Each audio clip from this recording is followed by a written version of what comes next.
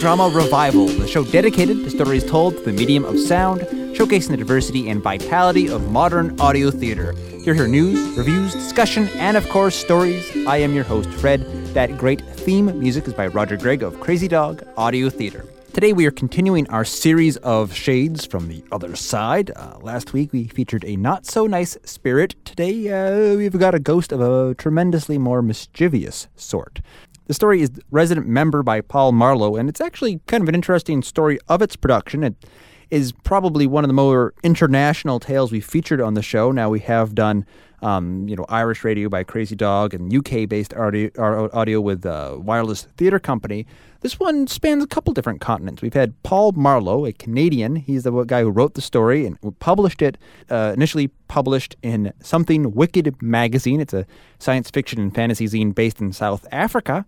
And it was produced with a cast of actors based in South Africa and the United States. And, of course, now you're hearing it from Portland, Maine, and then via this podcast, wherever you are. So it's kind of a fun story there. And a lot of things I learned about South Africa and its role in radio drama and kind of the vestiges of English colonialism by talking to the producer of this show, Joe Vaz, South African actor turned editor turned producer. We talked to him just after we heard the feature show, but let's get right into it. It's called The Resident Member again. Again, it is a bit colonial. Reminds me of the story Sunbird by Neil Gaiman. If you haven't heard his collection, Fragile Things, I recommend you do. Neil Gaiman does a delightful job reading his own short stories. And that one is about an Epicurean club and their hunt for a rare fowl. Anyways, there's a bit of a hint towards that. Another, a bygone era of colonialism in this one. The Resident Member by Paul Marlowe. Enjoy.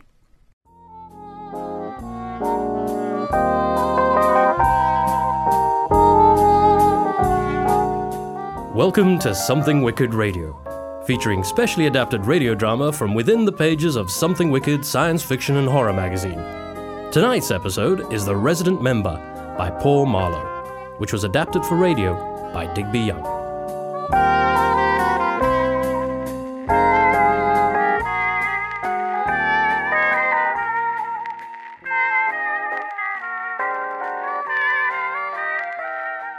It had been a quiet evening at the Etheric Explorers Club. Only 5 members were in town at the time. McCaver had offended the chef by declining dinner and retiring to his quarters above the dining room, so an odd assortment of 4 fellows were thrown together at a single table.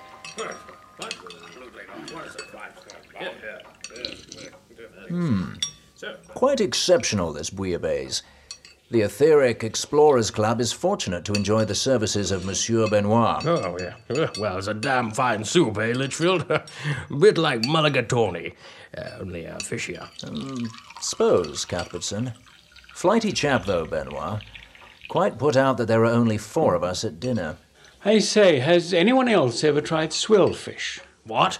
Swellfish. It's a fish which swells up when it's alarmed, like a bladder. What the devil do you mean, Milford? My bladder doesn't swell up when it's alarmed. They call it fugu in Japan, of course. Should the fish be prepared in the wrong manner, the poison of the internal organs can mix with the flesh. Any diner unfortunate enough to consume such an ill-prepared dish suffers total and irreversible paralysis, while remaining completely and horribly conscious in a nightmare-like living death. Finally, asphyxiation overcomes him and he mercifully succumbs to oblivion. What damn fool thing to do, if you ask me, eating poisoned bladder fish. Nonsense! What do you want to do a thing like that for? Always interesting to try new things, I suppose, Cuthbertson? Madness! It's a dashed good rosé, this. Had elephant once, myself. It's a bit tough. Trunk's the best bit, like feel. What about you, Litchfield? Ever eaten any odd stuff? I think the strangest thing I ever ingested was something I had once in Glasgow. A fellow there sold me a deep-fried pickle. Never had anything like it. Quite extraordinary. Once had a fruit in the Indies that smelled like an old boot. Tasted of sherry custard. Ye gods! Your palate belongs in Bedlam, Milford. What about you, Selkirk? Tell me your greatest ever tiffin wasn't some Chinese stinkberry. It wasn't Chinese. Give Selkirk a chance. Yes, I'd be fascinated to know, Selkirk. Do you remember Peterson? Peterson? Yes, entomologist or something, wasn't he? Went out on your South American trek up the Amazon. Peterson died out there, if I remember correctly. Well, you don't mean to suggest. Surely not. It's true. Disgusting, I know. I wouldn't want to make a habit of it, of course. Dear God! Yes, indeed. Makes you think, though, doesn't it? Poor fellow. The flesh had a nutty flavour, as I recall. Not bad at all, though, really. Cooked up quite nicely. Shame he never had the chance to add the grubs to his collection, but as a snack, they weren't half bad. Ah, behold Willits bearing a main course. Cutlets, I believe. McCaver must be tiring of our banter. I fear he died of our banter when he went upstairs without his dinner. Fool's missing some good nosh. What's he do with his time up there, anyway? Well, what's he up to, Milford? You look as if you're not saying something, if you get my drift.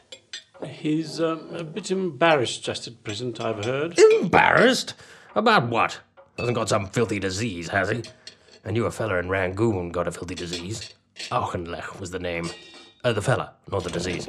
Impecunious, Milford means. Thank you, Willits. Me? What? My fork's misbehaving, rather. It's vibrating like a tuning fork. Oh, my good golly gosh. Careful there. I say, no need to toss the cutlery about, Cuthbertson. What in blazes? That's odd. Your fork has stuck itself into the ceiling, Cuthbertson. I say. Magnetism, do you think? Sterling silver? I think not. Non-ferrous. Oh, Don't move, Milford. Your knife is an inch from your throat. I say. Now it's just vibrating. No. Oh, my good golly gosh. I believe, gentlemen, that I have eaten sufficient for one evening. Bloody McCaver. Suppose he's up there summoning demons. More like the ghost of Hans Christian Ørsted. It's not magnetism. Well, whatever it is, I do wish the gaslight wouldn't flicker so. I'm having a devil of a time getting the plaster out of my claret. Don't you think it's a bit of a stretch to picture McCaver mixed up in all that Faust and devil's business? I've always had him down as more of an astrology and patent medicines man. Anyhow, surely there's some club rule against doing anything, of an occult or apocalyptic nature while staying in club lodgings. You're right, Milford. You're looking a little out of sorts. I think I'll be getting on home. No. What would Dr. Maddox and the rest of our society's dauntless but absent vanguard say if we should fly at the first inklings of a diabolical presence? Indeed, Litchfield. We are etheric explorers after all. First thing, proceed upstairs and quiz McCaver. Wait up, old boy. Ah, Willits. We were wondering whether... Begging your pardon, sir, but I'm not staying a minute longer. Bad enough I have to put up with Monsieur Benoit's tantrums. Not stopping to hear him when he sees the kitchen tomorrow. Serving dishes all stuck to the ceiling. An etheric phenomenon, Willits, not your fault. Odd is what I calls it, and I've had enough of odd in my time here. Look at you. You even look like ghosts. Oh, yes, we do, rather. Just plaster dust. I'll serve slop in the almshouse rather than stop a minute longer with you lot. Milksop! Oh, well. Lead on, Selkirk. Selkirk, whatever are you doing? Sixpence. I am familiar with the coin of the realm, Selkirk. What's the string for? Right. Done. Off we go. Oh dear, what was that? No need to canter, though. What are you fossicking in your pockets for, Cuthbertson? Are you going to try half a crown and some jute twine? Damn it, I've lost my Dutch cigars. Ah, I knew I had one. Selkirk, old man, why are we following a sixpence dangling from a string? Do you know what this is? If I am not very much deceived, it is a sixpence. A silver sixpence. The phenomenon clearly has an affinity for silver, ergo I'm using silver to detect its presence. There, can you all understand that? What? Steady, Selkirk. No need to be terse. Oh, for God's sake. Did you just happen to have some string? Always carry string, Litchfield? Ah, the upstairs landing now. Which way first? There's always been something upsetting about these upstairs rooms. I don't know, a presence. They've always disturbed me. My dear fellow, courage. It's the decor that does it. I feel the same way about green bays, I assure you. This way. But McCaver's room is to the right. We go left. Ah, room number 6. I wonder if the presence is in here. Well, open the door and look. Don't just dangle the dashed sixpence at it. I say, is that wise?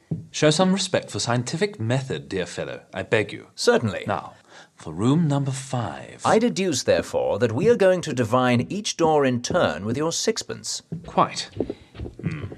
Perfectly perpendicular at room 5. And perfectly perpendicular at room 4. Perfectly perpendicular at room 3. Perfectly perpendicular at room 2. No need to follow, gentlemen. Thank you. I shall test this last door without your enthusiastic assistance. Perfectly perpendicular at room 1. Thank you, gentlemen. And here we are, led by a sixpence to a perfectly awful baroque mirror. Oh, I say, I'm still covered in plaster. Oh, my word. It's misted over, quite suddenly. I thought I saw something just as it misted over. Stand back. Definitely an etheric phenomenon. Cold. Ice cold. And silvered. It's clearing. Oh, no, it isn't. Your dashed presence is drawing a likeness of something, Selkirk. It's, what is it? It's a persimmon. It is rather like a persimmon, a tipped-over persimmon. You don't suppose that it could be a cardioid? Eh? A figure which mathematicians make using x, y, cosines, radii, and squiggles of that sort. Introduced in the Philosophical Transactions of the Royal Society, circa 1741, if I recall rightly, by Giovanni Francesco Salvemini, also known as Johann Castillon. You amaze me, Litchfield. Can you really not see that it's a persimmon? After all that nonsense you lot were sprouting about fried pickles and Chinese stinkberries, obviously the spirit has been stimulated to tell us about eating persimmons. Honestly, Litchfield, I expected more from you. They are not Chinese. Oh, look, more etheric phenomena. Etheric writing. G-O-B-A.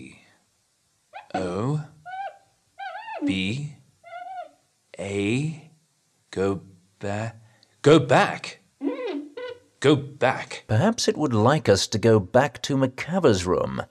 It's back the way we came, down the other corridor.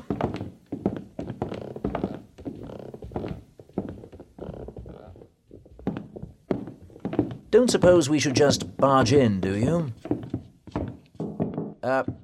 I say, Macava, old chap. Wake up, Macava, you great suet pudding! No answer. Door's unlocked. Might as well barge in. I say, Macava seems to have taken a bit of a tumble. Flat on his face. No time to lose, Milford. Help me turn the fellow right side up. Oh dear, not very appetizing. Bulging eyes and purple complexion. It looks terminally surprised, I'd say. Any sign of a pulse down there, Selkirk? Dead. Dead as an aurochs. And just this heavy. Help to heave him onto the bed, will you? Is that wise? What if he did have a filthy disease? What? Like your friend in Rangoon? He wasn't my friend. Just knew him. Oh, need we? I mean, he's not uncomfortable, is he? Oh, do be stout, fellows. Take hold of a haunch each and help heave Macava's mortal remains onto his bed. Poor fellow. Must have had a weak heart. Ought you to send for an undertaker? Suppose we'll need to summon our sawbones to sign the death warrant, or whatever it's called. Certificate. What's the club policy for this sort of thing? Policy? Do we have a policy on bodies? Ring for Billingsley. He'll know what to do with the body. How may I be of service, gentlemen? It's Macava. He's had a sudden attack. Of death. Oh, Selkirk, do put away your dangling sixpence. Macava is clearly bereft of any presence at all. We were wondering what the club policy is for this sort of thing. I shall tend to the matter, gentlemen. A physician shall be summoned. Poor devil. Well, at least all that's sorted out now. Could use a snifter of something. What you say? Well, certainly no point in keeping a corpse company. Ah, yes, well, there may well be. We have not explained the connection between Macava's demise and the etheric behaviour of our cutlery. Order Willets to send something up. Willets, you may recall, is serving fine port in the almshouse. We'll have to fend for ourselves. We're bound to be a decanter of something someplace. In the smoking room, the sideboard. Yes. Come to think of it, I could do with a little fortification. Yes, a good port would be a comfort. Port? I need at least 2 charges of good cognac. Cognac? Cognac? Don't like the French much. Nothing wrong with a fine Highland whiskey liqueur. Absolutely, old man. Or even a good Dutch brandy wine, for that matter. Well, at a pinch, perhaps.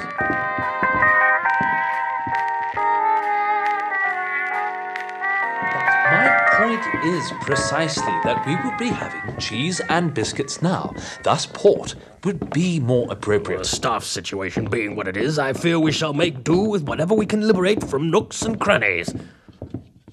What? Lost your way, Litchfield? A bit long, this hall, don't you think? I'll wager we've been walking along it for almost 5 minutes. By Jove! I think you're right, Litchfield. Are you quite sure we haven't missed the stairs? I say, what a handsome lady. Lady? Where? Oh, my good golly gosh. How did a portrait of a young lady find its way into a gentleman's club? Fine-looking Villy. Looks a bit annoyed at something. What are all those, what-you-call-ems on the table? The compasses and models of geometric forms? I say, who is she? Ah, I fancy that would be Maddox's cousin Griggs. I remember him mentioning on occasion that this had been her home. Mathematician, a brilliant one, as I recall, expert in higher mathematics. What, the working great numbers, you mean?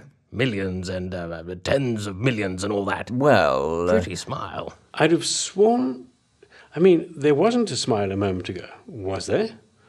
Is she, married? I'm afraid she's dead, Milford. That's what I meant when I said this was her home. Maddox inherited it. Gave it over for the club, you see. But all this spirit business, mightn't she still be, how would one put it, still available? Good God, man! She's dead, for heaven's sakes! And more importantly, you should bear in mind that you're already married. My word, dashed if that portrait hasn't taken offence. But surely if your second wife is already Oh, dead... really, Milford? Yes. Preposterous poppycock. Yes, I suggest you discuss the matter with the Archbishop, Milford, before you do anything precipitate. If you have quite finished your contemplation of art and necrogamy, you seem to have already forgotten. Macava's etheric form is yet abroad. There must be an immediate séance to establish contact. And send him packing.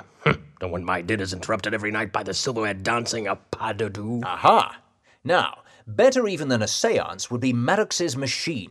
The pneumotypograph, I believe he called it. Bloody sort of name. It's kept in the library. If we can find the stairs... Right behind you, Litchfield. I told you you'd miss them. Oh, how odd. Very.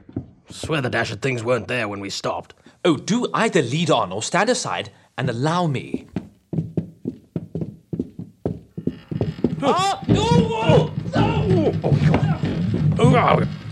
Get off me, Guspertson, you lot Oh, not my fault, old man. That last flight just disappeared.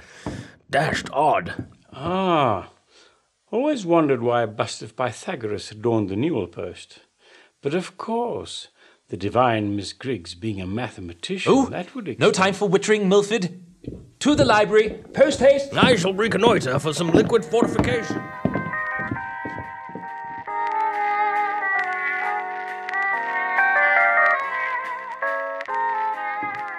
Ah, here it is. Bother. Selkirk, be so kind as to restrain the door while I lift the pneumotypograph down. Lift it down. That's an oxymoron. Why, thank you, Selkirk. Yes, of course. I shall set it up on the main reading table. I say, wake up, Milford. Clear those newspapers. Chop, chop. This is a rather weighty contrivance. An odd two. Copper dome bristling with typewriter keys. Liberated the smoking room decanter. Oh, is that the what's it? Looks like one of those pomander things, you know? Oranges stuck full of cloves. Does, rather. Ah, good.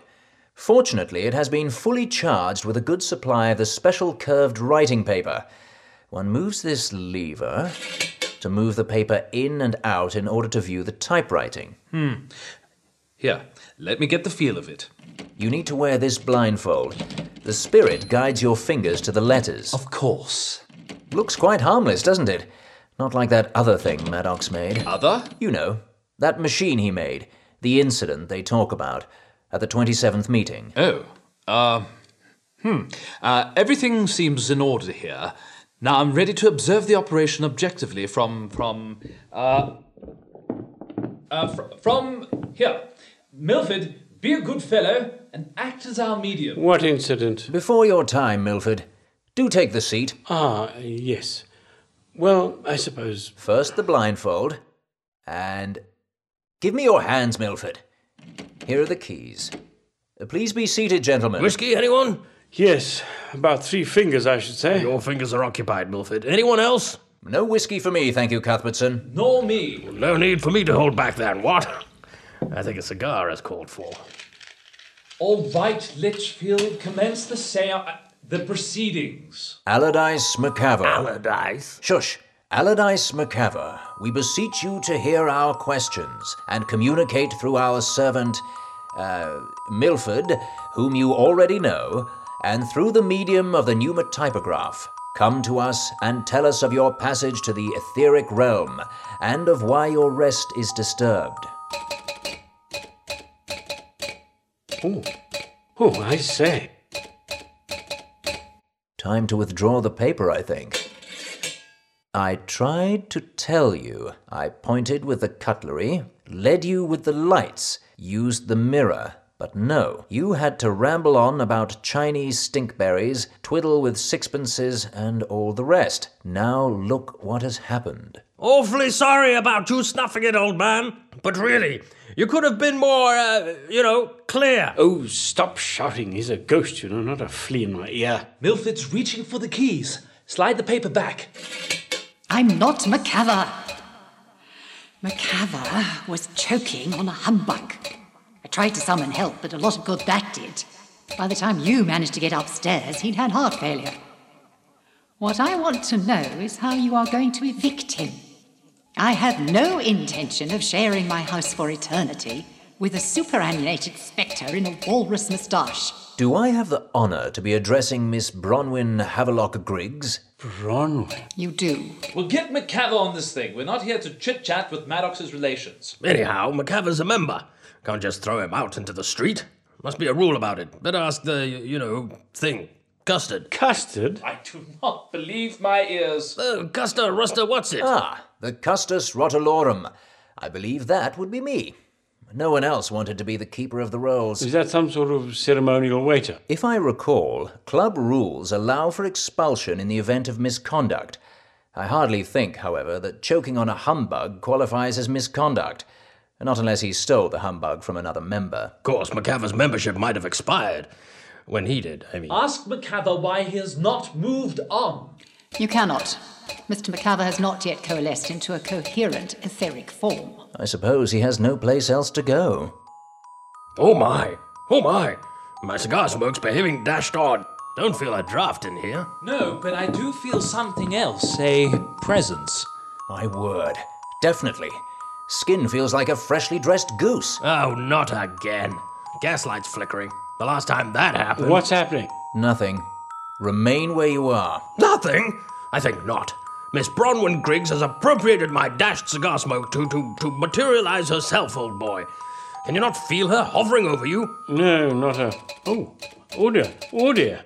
I think you will find these premises quite unsatisfactory should I be forced to share them with another spirit. Threats? If it's an exorcism you want, I'll gladly oblige. Hush, Selkirk. Let me think.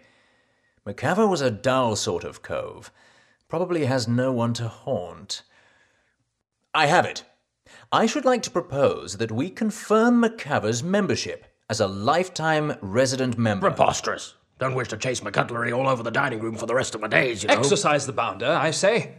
Etheric or not, who's clearly becoming a dashed nuisance. Oh dear me. Enough, This gentlemen. diabolical machine has run away with me. Enough, I say. Silence! I say, do indulge me for a moment, madam. Thank you. It would be ill-mannered in the extreme to simply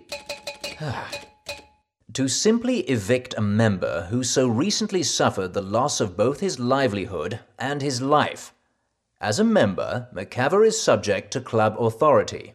Should he, through any misbehavior, transgress the standards of the club, he will be subject to a termination of membership, which, I hardly need mention, would require immediate expulsion from the club premises. Well, Perhaps. I suppose that would be acceptable. Compromise is an order.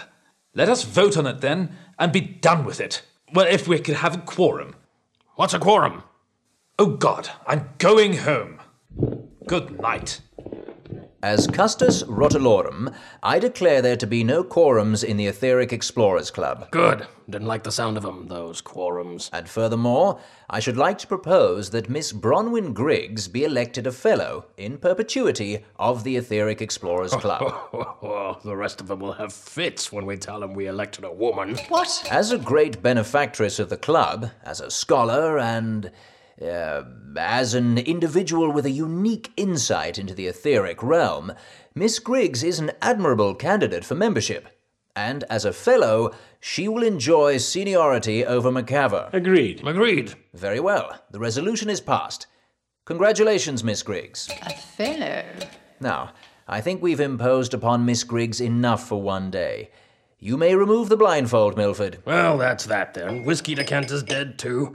Time to be getting home, I suppose. Well, good night, Litchfield. Miss Griggs, I wonder, should Miss Griggs be not otherwise engaged tomorrow, if I might inquire as to whether she... Miss Griggs has had a trying ordeal tonight, Milford.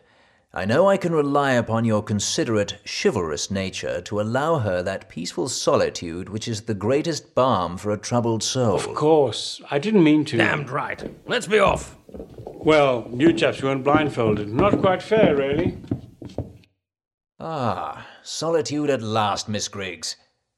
I know you're there. What an extraordinary evening. May not be over yet, I'll wager. Wouldn't want anyone barging in now, would we?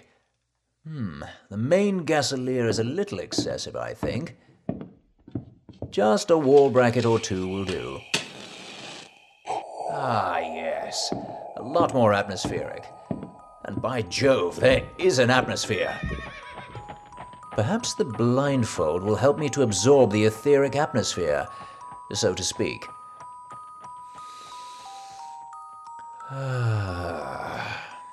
Clear the mind. Think of nothing. Very difficult to think of nothing as a matter of... Oh, my word. What a delightful touch you have, miss. Oh, I say, getting this dashed blindfold on and off could become a bit of a chore. Thank you, I think. By the way, the blindfold is not necessary. Rafe only included it for the sake of objectivity. Ah, splendid. In that case, Miss Griggs, perhaps Cuthbertson's abandoned cigar might provide sufficient matter upon which your etheric form might coalesce. Ah, yes, indeed. I read your paper on Riemannian surfaces in Acta Mathematica. It seemed to suggest very radical ideas about the dimensions of space and even about time. Not being a mathematician, though, I failed to grasp much of the substance of it. Have you ever applied your theories? Possibly. But it is so difficult to work, being unable to handle a book or write, except crudely and with great effort. Perhaps with practice. If I can be of any service, please call upon me at any hour to turn your page or hold your pen. It is the least I can do, my dear lady, after we have encumbered you with a phantom macabre. To be perfectly honest, Mr. Litchfield, I may not be entirely innocent in that regard. When my summonses were not promptly answered, I'm afraid I appeared in Macaver's mirror, hoping to startle him into expelling the suite. As you know, shocks can be effective at remedying hiccups, and thus it seemed reasonable that the same might be true for choking. The shock was perhaps too much for Macaver's heart, hence the cardioid. Please, call me Cedric. Bronwyn. Dear Bronwyn, you mustn't blame yourself. Macaver lived well and came to an honourable end. Do you know, Cedric, what I miss even more than my work? What is that? A good rubber of whist. Here is the deck. I hesitate to call in Billingsley and our chef to bring us up to the required 4, but if you could settle for écarté and promise not to look at my cards, I will be yours until dawn.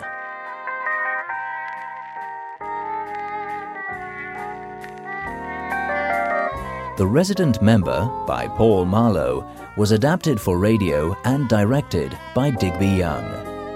The part of Lichfield was played by Gideon Emery, Cuthbertson by Joe Vaz, Milford by Digby Young, Selkirk by Damon Berry, and Miss Bronwyn Griggs by Krista Schamberger Young. The play was produced by Joe Vaz, Digby Young, Gideon Emery, and Simon Ratcliffe. It was recorded in Los Angeles, Johannesburg, and in Cape Town. Edit and effects by Digby Young, and final mix by Simon Ratcliffe at Sound and Motion Studios in Cape Town. soundandmotion.co.za. The Resident Member is copyright 2008 by Paul Marlowe. More of Paul's work can be found at paulmarlowe.com. The mechanical rights in this recording are the property of Something Wicked and Inkless Media. Any reproduction is prohibited without permission. Something Wicked Radio is produced by Something Wicked Magazine and Inkless Media Productions. Find us online at somethingwicked.co.za.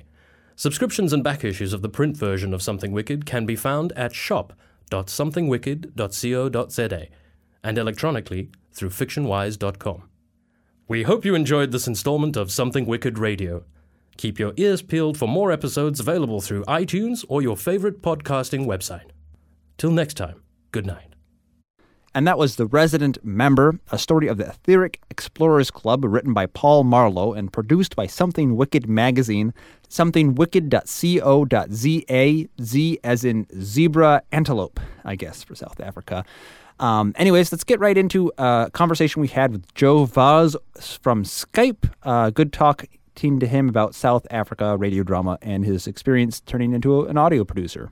All right. Well, welcome to Radio Drama Revival. Today, my guest is Joe Vaz, the editor and publisher of Something Wicked magazine. That actually comes out of South Africa. Wonderful country, place where you don't always hear a lot of audio drama, so that's one of the things I'm really interested to talk about today. Joe, welcome to Radio Drama Revival. Thank you very much, and thank you for inviting me, Fred. Yeah, well, of course, people by now have heard The Resident Member, and it is, audio drama. It's a very different, there's some things that are familiar about it, some things that are very different about it, but I guess just to get this into context, do you want to talk a little bit about Something Wicked and the kind of stories that you publish, since The Resident Member, I understand, originally appeared in your magazine? That's correct. It appeared in issue 7. I can't even remember when that came out. I think it was about a year and a half ago. Something Wicked is a science fiction and horror short story magazine, which I publish out of Cape Town in South Africa. Very much based on Cemetery Dance and Interzone and all those great pulp magazines of the years gone by, though obviously those two are still going today. And it always just struck me that in South Africa we never really had anything like that. Any South African writer who wanted to get their story published would have to submit to the international magazines, and obviously the competition would be a hell of a lot more fierce because the market is bigger, obviously. So, it was a 3 a.m. Stroke of inspiration where I can say that now as they come. Middle of the night, I just thought, hey, how hard could it be? Of course, I found out the hard way. 3.5 years later, I'm still at it. Excellent. And so how do you go from having a publication like Something Wicked to saying, hey, I'm not doing enough already, let's try to make an audio drama out of one of our stories? Well, as I mentioned to you earlier, I am an actor. That's what I do. And publishing short stories and the magazine was kind of just a flight of fancy on my behalf. When I read The Resident Member, there was just something so wonderfully oldie-worldy, if you'll excuse the term, about it. And it just reminded me of the sort of Agatha Christie locked room mysteries that I'd grown up with. Now, an interesting fact about South Africa, we only got television in 1976. So I grew up with radio plays. And having grown up with radio plays, I've always loved the genre, but unfortunately, since becoming a professional actor, as you know, worldwide, radio plays have kind of dissipated, and it's a very, very niche market nowadays. I think we have one hour on one radio station in South Africa that still has radio plays going. But because I'd grown up with it, when I read Resonant Member, I just thought this lends itself perfectly to the medium. And I thought, well, what the hell? I'm an actor. I've got a bunch of actor friends. We all grew up with radio plays. We love the genre. We love the medium.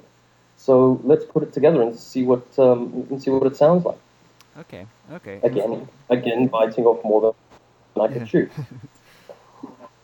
So I'm guessing as an actor, you probably have access to at least the people to try and make this come together. Did you find it all challenging, the technical end of making the recording happen? Well, what was interesting, as with anything, it's in the world, you're either donating time or you're donating money, and none of us have money. None of us had money to put in, so we all donated time. Yeah. Getting the cast was pretty easy. We started out with a friend of mine, Digby C. Young, who's actually adapted the story to the radio play, and he's a veteran television director and cameraman, actually, and writer. And so he put the script together, and then I just got a couple of other friends to do the voices, all professionals in the industry. And then Digby actually suggested Gideon Emery, who's a Los Angeles-based actor, who's actually, I think his primary profession is voice artist. I mean, he's worked on Star Wars Clone Wars, he's on Terminator Salvation, the video game. He plays John Connors in Final Fantasy. Yeah, I mean, he's the real deal. The rest of us are just toying. So when he came on board, all of a sudden the level and the standard of the radio play just shot through the roof. So all of a sudden, what was, when we tried to record this originally, it was four guys around the microphone, and it was okay, and it would do for the internet. When Gideon came on board, he'd recorded his lines in Los Angeles, I might add. He recorded them on a professional radio mic, and so all of a sudden, the vocal quality of his character was far superior to our recording. So then we had to go back into a professional recording studio and re-record our lines so that we could match with his quality. And what started out as a quick sort of 6 weeks to 2 month hobby turned into a year and a half project. I mean, if you talk to Paul, I can only imagine how frustrated he must have been sitting for a year and a half waiting for us to finish the play. So that's how it all came about. No. There is an interesting story to be said there also about, the international quality of where audio drama broadcast is today. So you have an actor on board who's in Los Angeles. Thanks to technology, you can collaborate with him. Of course, I'm now talking to you on Skype over in South Africa, and it seems to me you also have been reaching an international audience. I know you're featured on the Sonic Society. You're going to be on Minnesota in a couple of weeks, and of course we're in Portland, Maine, which there's something kind of interesting about that. Well, yeah, it's been really interesting how far it's gone. I think Paul has actually done 90% of our marketing for us. I mean, when I checked out his website recently, it's the poster is just plastered on the front page of his website, which is fantastic. And I'm assuming, obviously, Paul's fans within the United States have been passing the information around, probably just word of mouth or just internet hits or whatever.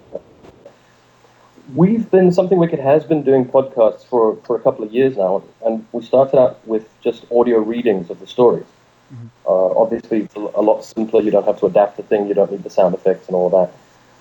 But so we've got quite an international following, and we do distribute, or we used to distribute throughout the United States, the actual print magazine. So yeah, but I must admit that this is the most furthest. Oh wow, that's it. Furthest afield. That's the word I'm looking for. Yeah. That's something Wicked has got, and to make it to Maine is fantastic. Home of Stephen King. Come on, man. Oh yeah, no, it's just fun how our world is much smaller because of all this technology, and it sounds like you did realize that this is a pretty major project, but when you hear the final product, are you now kind of interested in doing more, or have you been scared off by this one? Oh no, not at all. This is how we work. Myself, Digby, and Damon. Now, we the three: Selkirk, Cuthbertson, and Milford, right? The three actors who play those parts. The three of us have been working together on short films for the last 5-6 years already. Excellent. And so we love challenges. And inevitably what happens is we succeed at the first challenge, and so then we start to challenge ourselves even more. Mm-hmm. So, I mean, with this production, it's the cast is ridiculous. We've got a genuine Muppeteer in David Berry. You got, Gideon Emery, Digby Young's 30-year veteran of cinematography, directing, and script writing. Mm-hmm. Krista Schamberger-Young, who plays Bronwyn Griggs, is an Emmy-nominated casting director. And then there's me. Yeah. And the challenge and the fun about this project was the fact that Digby, Damon, and Krista are in Joburg. I'm in Cape Town, and Gideon's in Los Angeles, and we recorded a radio play across the world. Yeah. So, no, it hasn't daunted me in the slightest. In fact, I'm halfway through an adaptation for another one, which we're hoping to do a much quicker scale. yeah, and I guess going back to your location, South Africa, do you have when you think about the radio plays there? I mean, are these things that are native to South Africa, South African-based recordings and stories, or what is the nature of the plays that you hear over there? Well, like I said, radio plays have kind of gone off the air since the early 80s. They've only just been revived recently, and I haven't heard many of them, as I say, because there's only one radio station that plays 1 hour a week. But they're all across the board. People forget that South Africa was a British colony. So back in the early 70s and early 80s, or rather the late 70s and the early 80s, a lot of our entertainment was still very, very British. And a lot of our radio plays were very, if you've listened to anything that the BBC put out in that time frame, in the 60s, 70s, and 80s, it would be exactly identical to what I was growing up listening to. Mm-hmm. We had local content as well. Certain characters that have become famous in South Africa, like Jet Jungle, which is a kind of superhero type character, and there's a series called Squad Cars. But it was mostly mystery stuff or thriller stuff, and in the mornings they had the daily dramas for the people who were at home to listen to, and basically the soaps, the morning soaps. But I grew up with the mysteries, and I really like the mysteries. I listened to a lot of Agatha Christie, a lot of Dick Francis for some reason. There was like Dick Francis Theatre, like every Friday night at 9 o'clock or something stupid. I can't remember now. But generally, the culture, at least the English-speaking culture in South Africa, has always been very wide and very, very varied. A lot of our entertainment is either, inspired from the British or from the US.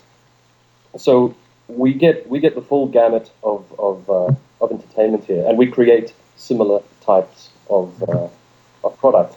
Yeah. So obviously people can go to the Something Wicked's website, somethingwicked.co.za.